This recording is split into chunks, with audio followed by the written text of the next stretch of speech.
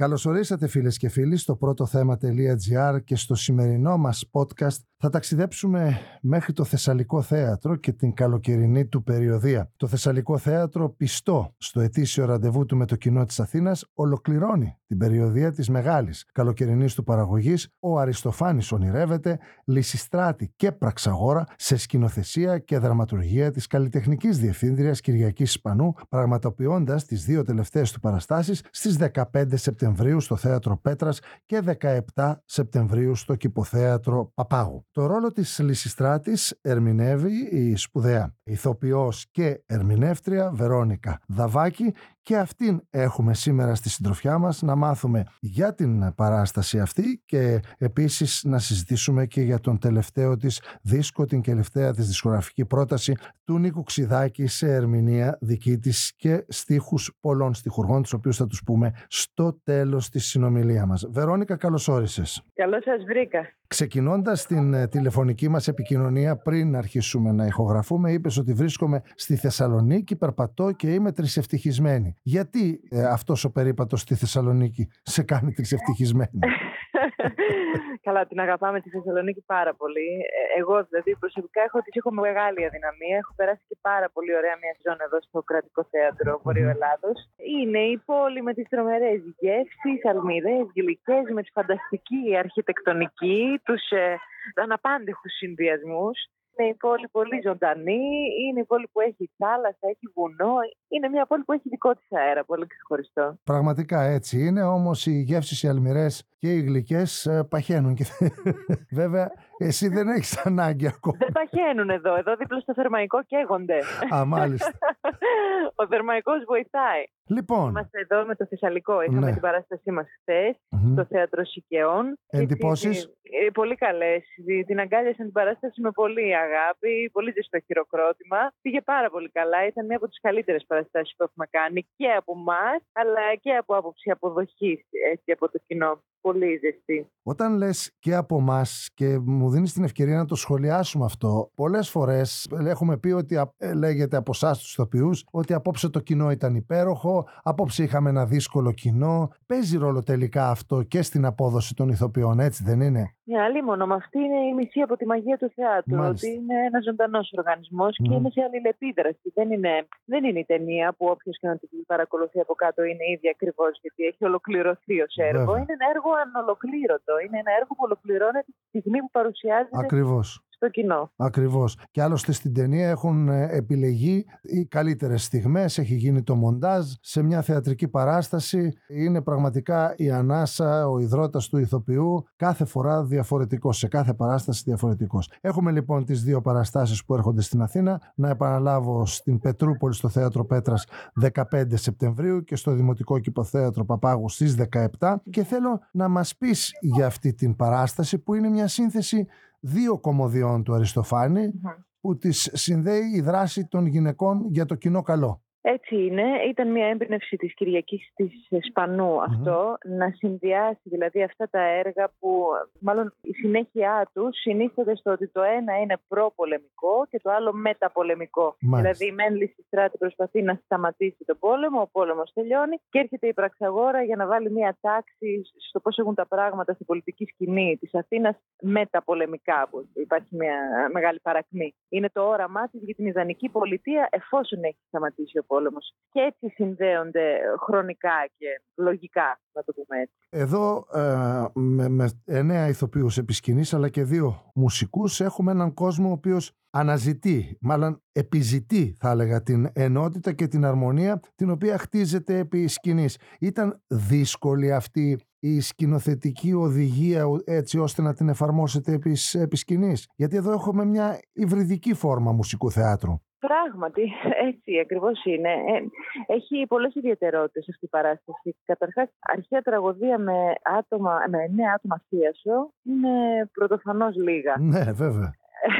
Και πόσο μάλλον ο συνδυασμός 2 τραγωδιών. Παρ' όλα αυτά δεν φαίνεται να λείπει, κατά τη γνώμη μου τουλάχιστον, διότι είναι η φόρμα τέτοια και διαφορετική. Η Πραξαγόρα, την οποία ερμηνεύει η Μυρσίνη Μαργαρίτη, η σοπράνο, που είναι ένα πρόσωπο έτσι μάλλον ονειρικό, μάλλον ουτοπικό και μια συνθήκη που δεν άπτεται τόσο πολύ της πραγματικότητας, γιατί ο κόσμος που παρουσιάζει είναι ένας κόσμος ιδεατός, ιδανικός. Κάπως έτσι το φαντάστηκε η Κυριακή, δηλαδή ότι ο κόσμος της Πραξαγόρας και των εκκλησιαζουσών είναι ένας κόσμος που απογειώνεται πια, φεύγει από το ρεαλισμό και την πραγματικότητα της Λυσιστράτης που δίνει μάχη με το σώμα και τον ιδρώτα της για να καταφέρει αυτό που θέλει. Εντάξει, δεν ήταν εύκολο για να απαντήσω στην ερώτησή σας, γιατί εγώ προσωπικά να σας πω ότι ονειρευόμουν πάντα να παίξω τη Λυσιστράτη.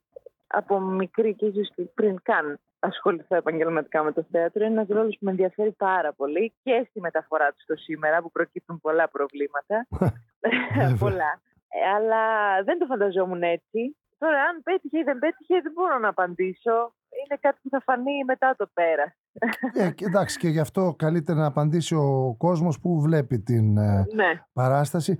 Τελικά, η επαφή σου με το ρόλο της Λυσιστράτη δικαίωσε τις προσδοκίες σου? Δηλαδή, πώς να πω, εκπληρώθηκε το όνειρό σου? Εκπληρώθηκε το όνειρο, βέβαια και εκπληρώθηκε, και νομίζω ότι κατάφερα να απαντήσω και στη μεγαλύτερη μου αγωνία, το πώς δικαιολογείται δηλαδή σήμερα μια γυναίκα, μια επαναστατική γυναίκα και επαναστατημένη γυναίκα, να θέλει με όπλο τη γοητεία της να επιβληθεί και όχι με κάποιον άλλο. Γιατί αυτή τη στιγμή οι γυναίκες στην πολιτική σκηνή μπορούν να επιβληθούν με το λόγο τους, με τις γνώσεις τους, με τα επιχειρηματά τους. Δεν χρειάζεται να επιστρατεύσουν την ερωτική τους ταυτότητα, ας πούμε, και τη σεξουαλική τους διάσταση. Νομίζω ότι ο Αριστοφάνης χρησιμοποίησε τις γυναίκες ως μια κοινωνική μερίδα υποτιμημένη, αδικημένη και περιθωριοποιημένη και αδίκως. Θα μπορούσε δηλαδή, αν ο Αριστοφάνης έγραφε σήμερα, αυτή η ομάδα να μην είναι γυναίκες, αλλά να είναι Σύριοι μετανάστες. Μια άλλη μειονότητα από την οποία έχει στερηθεί το δικαίωμα του εκλέγην και του εκλέγεστε. Μάλιστα. Λοιπόν, γιατί διάλεξε η σκηνοθέτρια που έχει κάνει και τη δραματουργία, η Κυριακή Σπανού, τους δύο κεντρικούς γυναικείους ρόλους να τους αποδώσουν δύο ηθοποιοί με μεγάλη σχέση με τη μουσική, τόσο η ψήφωνος Μυρσίνη Μαργαρίτη, όσο και εσύ που είσαι και μια τραγουδίστρια?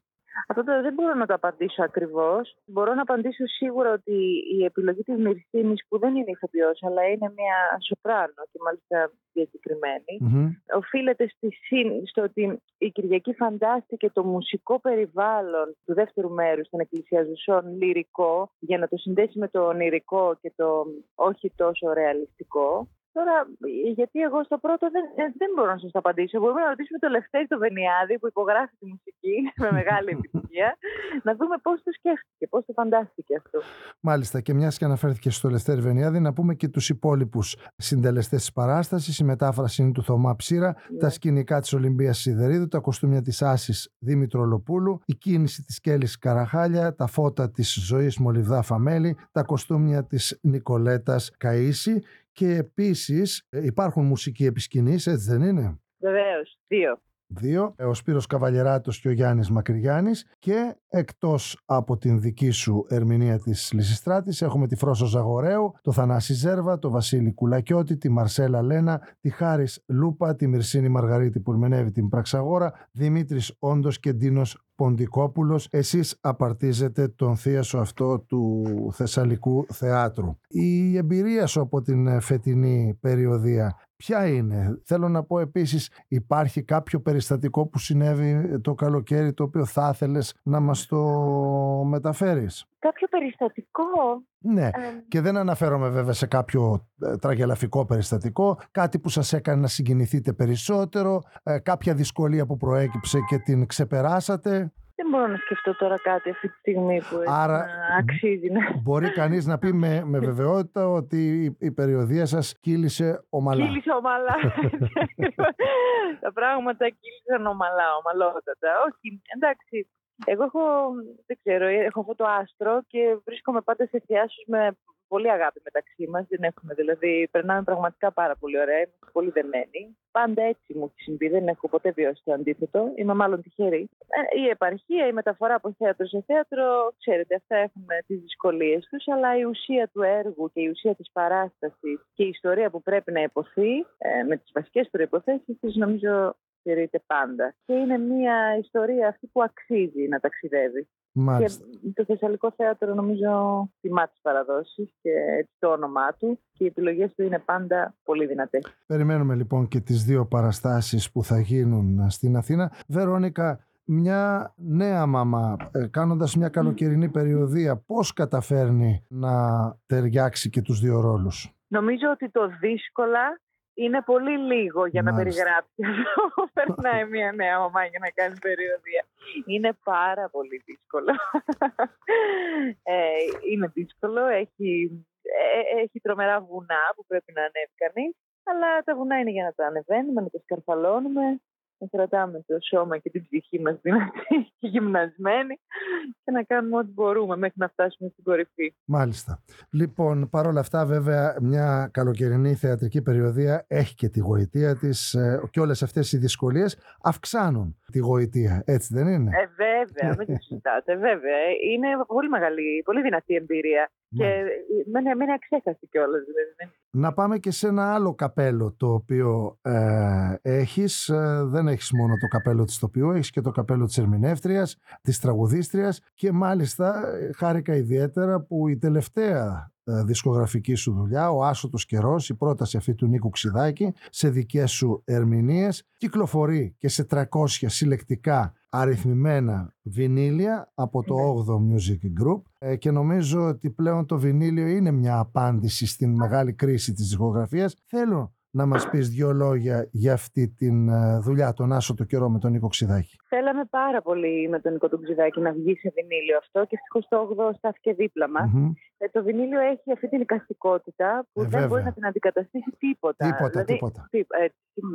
Είναι αυτό, είναι δώρο, είναι συλλεκτικό κομμάτι, είναι κάτι που δεν μπορεί να αντικατασταθεί σίγουρα από το άϊλο με τίποτα, αλλά ούτε και από το CD. Μάλιστα. Να πούμε βέβαια ότι όλα τα τραγούδια είναι διαθέσιμα ψηφιακά και σε όλες τις ψηφιακές πλατφόρμες, αλλά πραγματικά τίποτα δεν μπορεί να αντικαταστήσει την αίσθηση. Το να κρατάει κάποιος στο χέρι το CD, πολλό δε μάλλον και το βινίλιο. Το βινίλιο έχει και τους στίχους μέσα των τραγούδιων. Ακριβώς. Έχει κάποια σημειώματα του Νίκου, δικό μου. Είναι μια πολύ προσεγμένη έκδοση, πολύ όμορφη. Σε αυτές ειδικεύεται το Ogdoo Music Group, μας παρουσιάζει εξαιρετικές δουλειές τα τελευταία αυτά χρόνια. Να πω γρήγορα ότι η στίχη είναι του Τέλου Άγρα, της Μαρίτας Αλημίση, του Μάνου Ελευθερίου, του Εμμανουήλ Ζάχου, του Διονύση Καψάλη και βεβαίως του Κώστα Φασουλά, που θα ακούσουμε και ένα τραγούδι μόλις σε αποχαιρετήσουμε δικό του και δικό σου, το Θολό Νερό, και θέλω να μας πεις ποια είναι τα προσεχή σου σχέδια. Σίγουρα θα περάσεις κάποιο καιρό με την οικογένειά σου τελειώνοντας αυτή την περιοδία. Και μετά, για να δούμε. Τώρα παράλληλα αυτό το καλοκαίρι, εκτός από τα θεατρικά, είχα και κάποιες συναυλίες. Παίξαμε το κύκλο με τα ρεμπέτικα με την άρπα, με τον Θοδωρή το Ματούλα. Ετοιμαζόμαστε για μια συναυλία στην Δήλο με τον Δημήτρη τον Παπαδημητρίου σε έργο δικό του. Αυτό θα είναι πάρα πολύ ωραίο. Βέβαια, και με άλλες συμμετοχές άλλων τραγουδιστών. Δεν είμαι σίγουρη αν μπορώ να ανακοινώσω τις λεπτομέρειες ακόμα, γι' αυτό δεν θα πω. Θα γίνει τώρα το Σεπτέμβριο δηλαδή αυτό. Ετοιμάζω για κάποια πράγματα θεατρικά καινούρια. Έτσι θέλω πολλά χρόνια και αυτό να το κάνω και μετά τη Μαρή Καρνίνου δηλαδή και τη Λυσιστράτη είναι το επόμενο. Θα μας το πεις? Όχι, δεν θα το πω. Μόνο τις σάλτσες θα πω. Και ετοιμάζω και κάτι δισκογραφικό με το Βαγγέλη τον Κορακάκη. Και αυτό θα είναι επίσης ωραίο. Είμαστε στα σκαριά, είμαστε σχεδόν έτοιμοι. Γράφουμε φωνές δηλαδή τώρα, είναι σχεδόν έτοιμη η δουλειά αυτή. Μάλιστα. Και θα κυκλοφορήσει φέτος το χειμώνα. Έχεις λοιπόν έντονη δραστηριότητα, σου ευχόμαστε να είσαι πάντα υγιής, πάντα δημιουργική και εδώ είμαστε, περιμένουμε τα προσεχή σου σχέδια να τα συζητήσουμε και αυτά. Προς το παρόν θα ακούσουμε το Θολό Νερό και θα σε αποχαιρετήσουμε με ευχές για κάθε καλό σε σένα και την οικογένειά σου. Ευχαριστώ πάρα πολύ. Ήταν πολύ ωραία η συζήτησή μας. Καλή συνέχεια. Σας ακούμε. Σας ευχαριστούμε πολύ.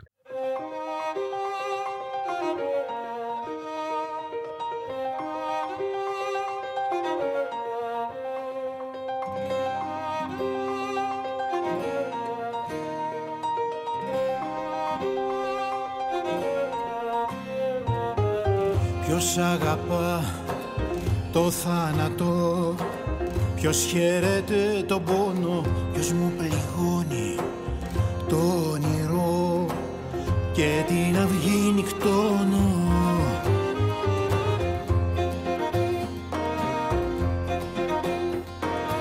Ποιος για τη μοίρα μου ρωτά, ποιος άνθρωπος δικός μου, ποια πίκρα μέσα μου πετά. Και με τρομά και με τρομά και με τρομάζει φως μου. Συχνά θολώνω το νερό σαν θηλυκό ελάφι για μια αγάπη που έφυγε. Για μια ψυχή, για μια ψυχή, για μια ψυχή που εχάθη.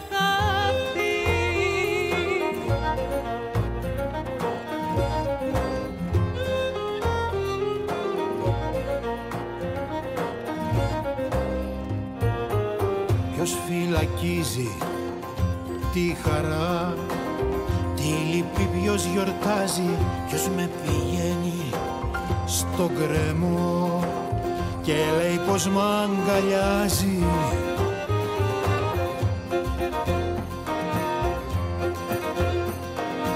Ποιος για τη μοίρα μου ρωτά, ποιος άνθρωπος δικός μου, ποια πίκρα μέσα μου πετά.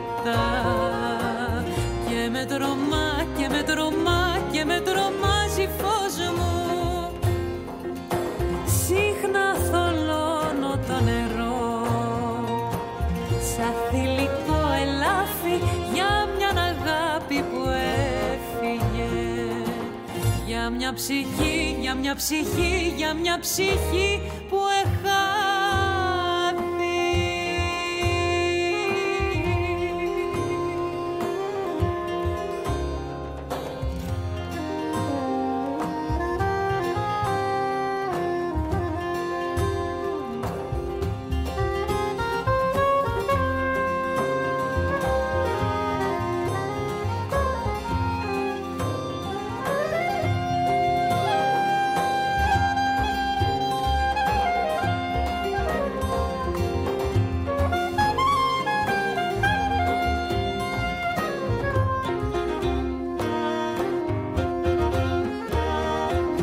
Φυλακίζει τη χαρά, τη λύπη ποιος γιορτάζει, ποιος με πηγαίνει στον γκρεμό και λέει πως μ' αγκαλιάζει.